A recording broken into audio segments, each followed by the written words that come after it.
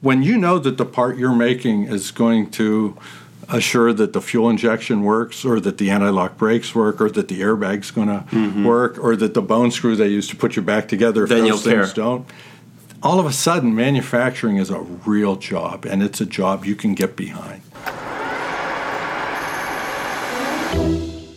This is Swarfcast.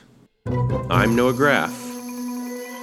The following is part 2 of my interview with Miles Free, Director of Research and Technology of the Precision Machined Products Association.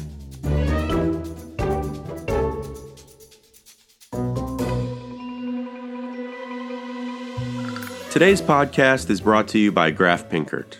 Looking for a screw machine, rotary transfer machine, or CNC machine? Graf Pinkert's got you covered.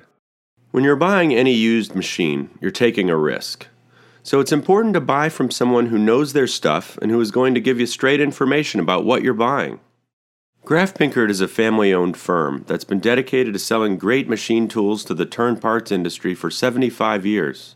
It specializes in the top multi-spindle brands, including Index, Schutte, Gildemeister, Tornos, ZPS, Acme, and Wickman. They also sell a variety of other types of used equipment, such as CNC Swiss, CNC turning centers, and parts washers. Machine tools are complicated. If you're going to buy one, you should go to people who are knowledgeable and committed to the industry. Learn more at www.grafpinkert.com. That's www.grafpinkert.com. You were saying you're seeing a lot of positives going on in manufacturing and in our industry, just judging by the amount of people that are at this conference. We've got over 100, I think 110 first-timers. These are people who've never been to a national technical conference produced by PMPA. The fact that they're coming shows that the management is investing some time in them to help them connect with other experts. And to grow their expertise and have a broader exposure than just our little parochial, this is how we do it in our shop. So I find that very positive indicator. We had a strategic planning meeting at the beginning of the year. One of our member companies who was participating on that told me something, and I wrote it down. It was the perfect quote. He said, "Miles, I've got plenty of money that I can give you. I've got no time to let you have my people." Interesting. So they're hard at it. Our shops are hard at it. We're working overtime. Our lead times are starting to extend out there. It's full. So the big problem is finding good people? Well, that's one way to say it. So people say there's a skilled workforce issue, can't find people. We've got full employment. A lot of people would say the problem isn't finding good people, it's I can't keep them. There's a difference between not being able to find people and not being able to retain people. The workforce is definitely the issue for us to solve when we're not getting heartburn over tariffs. The last administration, I was full-time engaged on regulatory overreach. I'm not spending 10% of my time on regulatory help. Is this administration regularly underreaching? No, they're not. They're enforcing. I mean, I've helped a couple of member shops that, came up in a routine audit or had a complaint, and you know what? Rules are being enforced. So the Ohio, the one district OSHA director. So the liberal media is. Obviously, everybody skews things, but, the Environmental Protection Agency head is... Those are the people that put all that poison into the river in Arizona, aren't they? Yeah. Yeah, those people, yeah. No, so I occasionally have to put gas in that Honda Hybrid, and when I pull into my Speedway, once in a while I actually see the OSHA director for our area, who happens to live in my town. I know him. His name's Howie Eberts. He's a great guy. And he's busy. His people are still making inspections. They are still going through the procedure, but it's no longer what is the next, surprise gotcha going to come out of Washington. Let's turn this around, because you have a better idea of these things than anybody else I know. What regulation do they not have that they need to have? I think if they had a balanced budget and the government. No, I mean, what environmental regulation do they need that they've overlooked? I guess I'll answer this question this way. I'm a father. I raised 2 daughters and a son. My son is working in a precision machining shop. He tried college for a couple years. He did okay, but it was clear that wasn't the way he wanted to go. He got into our industry.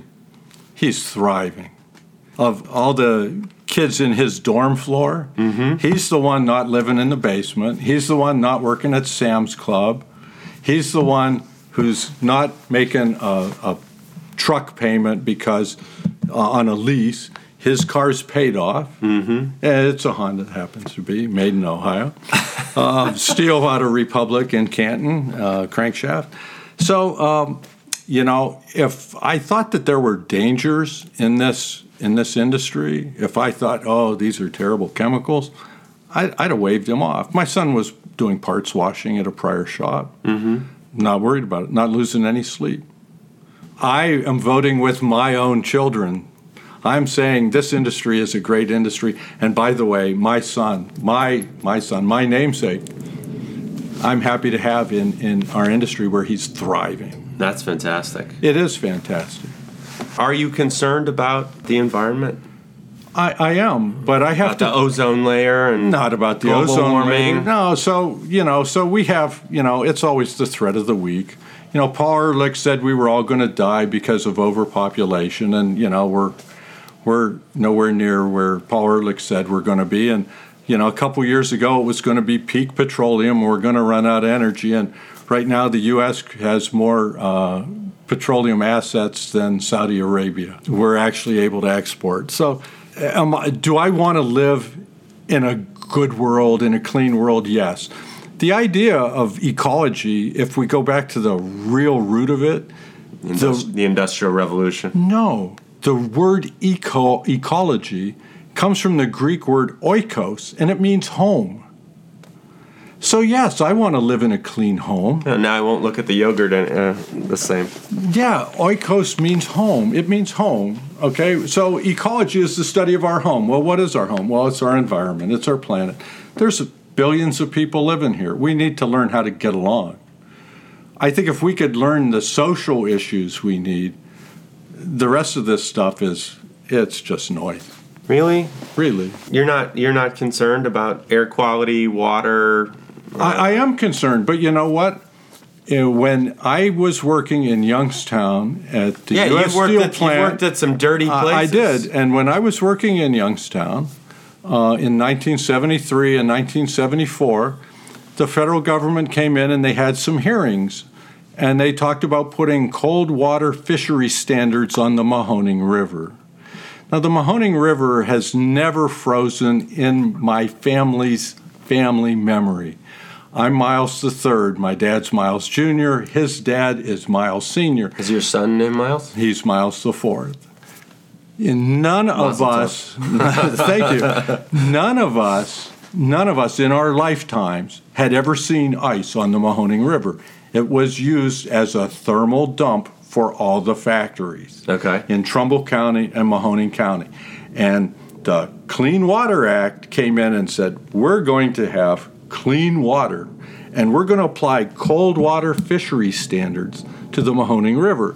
And I said, if you do that, we will have no jobs here. And they pat us on our little heads and said, well, it's important we have clean water. And there were no steel jobs. And I have a photo of the blast furnace that I was the blast furnace burden clerk on in Youngstown being dynamited in 1979. You don't think it was important to have clean water? I don't think that you can apply Rocky Mountain Coors Brewing input water standards to an entire area that has no chance at all of ever meeting those standards. So what ended up happening to the water? Did it get any better? I don't know. I don't think the river's freezing. I don't think anybody's fishing. And we have no jobs in steel in that. We lost all our legacy jobs now. I think there's a pipe mill opened up a couple years ago, but that valley was totally, and that valley is petitioning. There's a constant effort to get the Mahoning Valley added on to Appalachia so they can qualify for some more government aid. And that to me is the result of the government having these well-meaning initiatives, but not really understanding what the consequences are. Entire industry wiped out. Entire economy. Industry. Yeah. Youngstown Sheet and Tube, gone. Jones and Laughlin, gone. Mahoning Valley, gone. U.S. Steel Youngstown, gone. So what do people? Tyros. What do normal people do in Youngstown? Is it a ghost town? When I left in 1978, I had a friend that worked with me at the sintering plant, and I transferred to Lorain. I got a steady shift. I was working 4 to 12. I was getting overtime. I was like, wow, never laid off.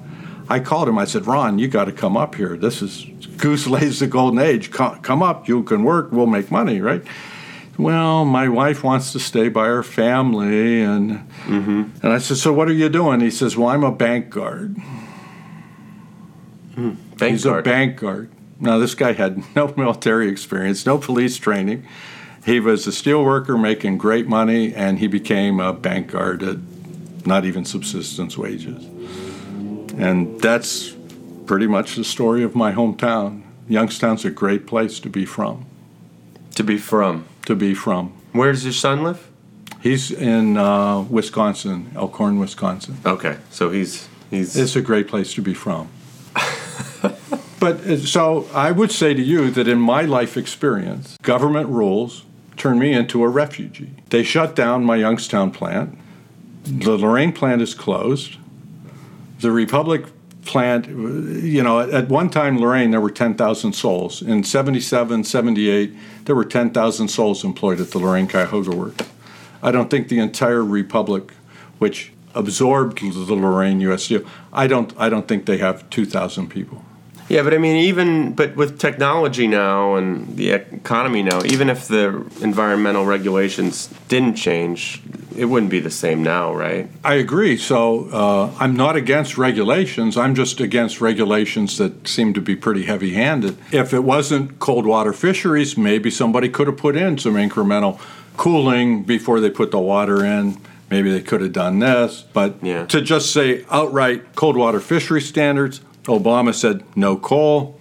What happened to the coal? I had 3 stocks in coal because coal is great. This mine has metallurgical quality coal. We need that for coke and all 3 lost. 1, government regulations. Obama's war on coal. There went my portfolio. Thank you. Sorry to hear that. That's okay. So I learned my lesson. Got to be diversified. Got to be diversified. But that was my diversification. I thought, there's inflation, you want assets in the ground. This is metallurgical coal. I know that. The market doesn't know that. But I didn't know what the Obama administration was going to do. They were going to outlaw this perfectly good asset. All right. One other thing that we've been talking about, and we've been talking about it here, electric cars. Our impression of people in the industry, in our high-volume industry, is that it's hard because we're making lots of money right now doing what we're doing. We know that we're going to have to change, but it's the same thing with selling multi-spindle screw machines. I mean, it's finally a hot market. It's a question of when it's going to change. What do you think? What are people saying? So, Noah, this makes me smile. This question makes me smile. So, Nostradamus. When I joined PMPA in 2003, I started a thing called Business Intelligence Reports. And what I tried to do was take a look down the road at technologies that could affect our business, that could affect our product mix, that could, change our little reality. And so I did a business intelligence report on 42-volt technology. So back in the day, they'd come up with these hybrid systems, and it was a 42-volt thing. And so I wrote this report and talked about how this electrified vehicle was... 42 volts is... That was the technology that they were looking at then. I'm not at all certain that the current level of hybrids are at the 42 volt. This was the Edison light bulb of its day, right? Okay. With the cotton filament. So I wrote that report, and put it out, and it was extensive research, well researched, and I thought pretty well reported. I had just been hired by PMPA, and one or two of the shop owners that had read that report called my boss, Mike Duffin at the time, and said, you probably ought to give that guy a urine check because we ain't going to have any electric cars. And we just all kind of laughed about it. About 5 or 6 years later... People probably said the same thing 10 years ago. Right. Well, but here's the point. So like 5 years later, one of those people who had said we're never going to have electric cars drove to a meeting that I spoke at. In an electric car. In a Prius. So is it full electric? No, it's not full electric, but it's electrified. I will never have a pure combustion engine car again.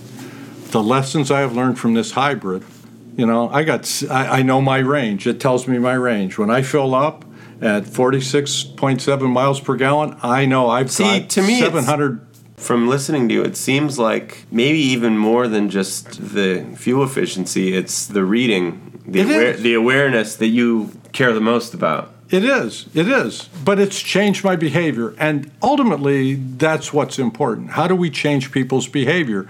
And when I was in high school, the behavior was how long a strip of rubber could you lay? Yeah. And that meant what kind of gears in the back and what did you have to have in the front and what was the shifter and was it 4-barrel and was it Holley or Rochester and yada, yada, yada. Change behavior. It has its Change place. behavior. And electric, I think external combustion makes a lot of sense. Mm-hmm. I think it makes a lot of sense. We don't have to put catalysts on every vehicle. We can have, economy of scale externally. Okay, but I'm talking about with the electric cars, there's going to be a lot less precision machine parts in them, the change in the engine. That's probably true. At the same time, it's not. So when did you graduate from high school? When did you get your driver's license? Got driver's license in 1996. 1996. So there's a few years between us. So I got my driver's license in 69, and I learned to drive on my grandfather's 1956 Buick. Wow. It had 3-speed on the column, and it had the starter button was actually not on the key. It was actually under the gas pedal. And if you stalled the car... Wait. Yes. Under the gas pedal. So the key was the key. Oh, there was no key. There is a key, but it didn't start the engine. It turned the engine to on, and then the starter switch was under the gas pedal.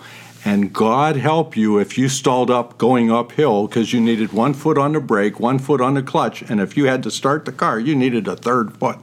Don't make fun of me. I've never learned to drive the stick. Here's my point. In 1956, there was exactly 2 electric motors on my grandfather's 56 Buick. One for the wipers and one for the heater. Okay. In 1996, the car that you learned to drive on, how many electric motors were there? I don't know. It was, what was it? Did you have... 1990 some Oldsmobile. Did you have power windows? Yes, we did. So you had a motor in every door. Did you have power seats? Yeah, maybe. Probably a motor or 2 on every seat. Did you have, was there turbo? My point is, increasing electrification doesn't necessarily reduce the opportunity for us to produce parts. But the internal combustion engine takes more parts, right? It changes the opportunity of the parts we'll make. So people who think I'm locked onto hydraulic hose fittings, you know what? With electric assist steering, there's not going to be a hydraulic hose fitting for that, right? But there's going to be something involved in that electric system, and those metallic parts can be produced by our members. Okay. So it's different. They could be produced by the members, but does this mean that there's going to be less multi-spindles sold, you think? Would it be more Swiss or lower volume? Our industry used to be the National Screw Machine Products Association, and those were all turned parts. A large proportion of our member shops now are starting to do milled parts. In 2003, you could have probably counted the shops with milling capacity on one hand, maybe 2. Now, people are milling parts. So the technology of our customers is going to change. Savvy shops are going to change their capabilities as well. I don't see it as a death now. I see it as an opportunity to continue to evolve our offering. Right, but people are going to have to change. Technologies, sure. Try to find somebody that's interested and wants to work on CAM automatic equipment. It's pretty tough. Now, there are some. Yeah. You know, if you know how to hang out with the motorheads, if you can go find out where the skaters are, these are people who want to make stuff. They want to do stuff. You can find them. But they may be willing to work in a factory, but they still want to push buttons. Oh, some do, some don't. You'd be surprised at how many people really love that physicality of touching and making and learning and mastering and being better. Dan Pink has a great TED Talk, and he talks about mastery, autonomy, and purpose. I need to. I've been meaning to read one of his books. Yeah. Which book should I read? Well, he's got a new one out right now about time. I think it's called When. That's going to be my next read, and it's about understanding the power of time in our lives. But he's talking about autonomy, mastery, and purpose. And in our factories, in our shops, you are autonomous. You're responsible for this equipment. You're responsible for listening to the feedback, watching the feedback, looking at the part. You've got full responsibility, okay? So autonomy, mastery. You know, if you're just, I can turn the button on, turn the button off, that's not mastery. But as you learn more, you get to be more autonomous, you get mastery. You can say, you know what, I probably ought to change this insert. I'm seeing this little line show up on this part suddenly, so why don't I change this? So, and then purpose. When you know that the part you're making is going to assure that the fuel injection works, or that the anti-lock brakes work, or that the airbag's going to work, or that the bone screw they use to put you back together if those things don't, all of a sudden manufacturing is a real job, and it's a job you can get behind. And we need to do because I go through shops all the time, and people in inspection or assembly, it's super important, but so repetitive. And this is probably off the record in the podcast. Maybe it isn't. I don't know. I just go, God, that would be like one of the last things I'd want to do. Like, look at the same thing over and over again all day. Well, people are different, and I'm not saying anybody wants to be the chief potato inspector and you know, this potato goes there and that potato goes there. And in leading shops, if you've got statistical process controls, you're not doing a lot of inspection. You know, your inspection is on the fly. You're producing a product. You're assuring that it's meeting the specification, and it's going. So that kind of rework mentality. I still see it all the time with the magnifying glass. And so we have, in many of our Swiss shops, we actually have microscopes at the machine because we're looking for features that are that small. Mm-hmm. So nano manufacturing? Well, it's pretty doggone close. We have a member company that makes parts that the best way I can describe it is you could probably put a dozen or two inside the volume held by a single grain of rice. A dozen inside a single grain of rice? Yes. So you look at your eyeglass screw and you say, okay, I could probably put 2 or 3 or maybe 4 of those in the volume of a single grain of rice. Well, imagine putting 2 dozen in. So our guys are doing some really amazing stuff. So are they going to look like the stuff we made under the Eisenhower administration? No. But are they going to be as valuable? You've got an iPhone. I've got an iPhone. There's shops making parts for iPhones. They're not worried about whether autos go electric or not. Right, but these automotive shops, so there's some huge automotive shops that are coining money right now. They're going to have to change or else, right? One of the neat lessons of biology is that animals are different than plants. And as human animals, we need to respond to our environment. And I think the idea that we can be a tree that just yields money fruit with whatever it is we like to do, that's going to be sustainable, that's an illusion. So are you feeling good about Trump? I am. I mean, we really, the more we find out about the issues in the Justice Department and the FBI, and that would have all been, plastered over had the other party won. Business as usual.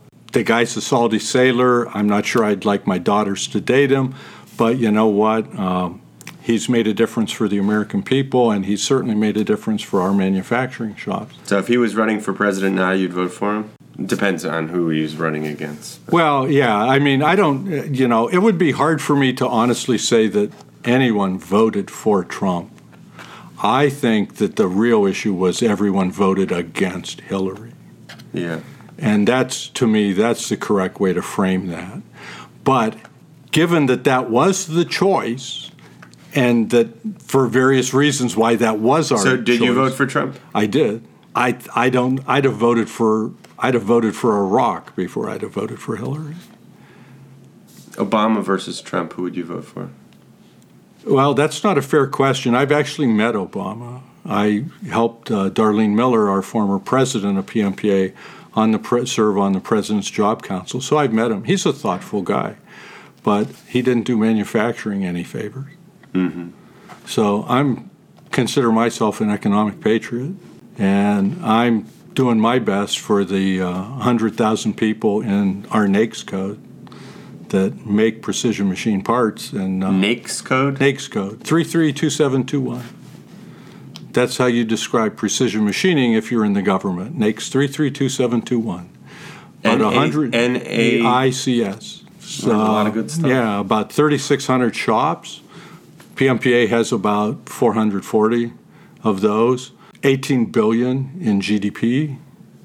Our shops are at a percentage. Our sales is probably double our percentage. Our shops are hitting above their weight class in terms of the NAICS statistics. Wow. Yeah. I'd love to say that it's because PMPA makes them more competitive. That's my story. I'm sticking to it.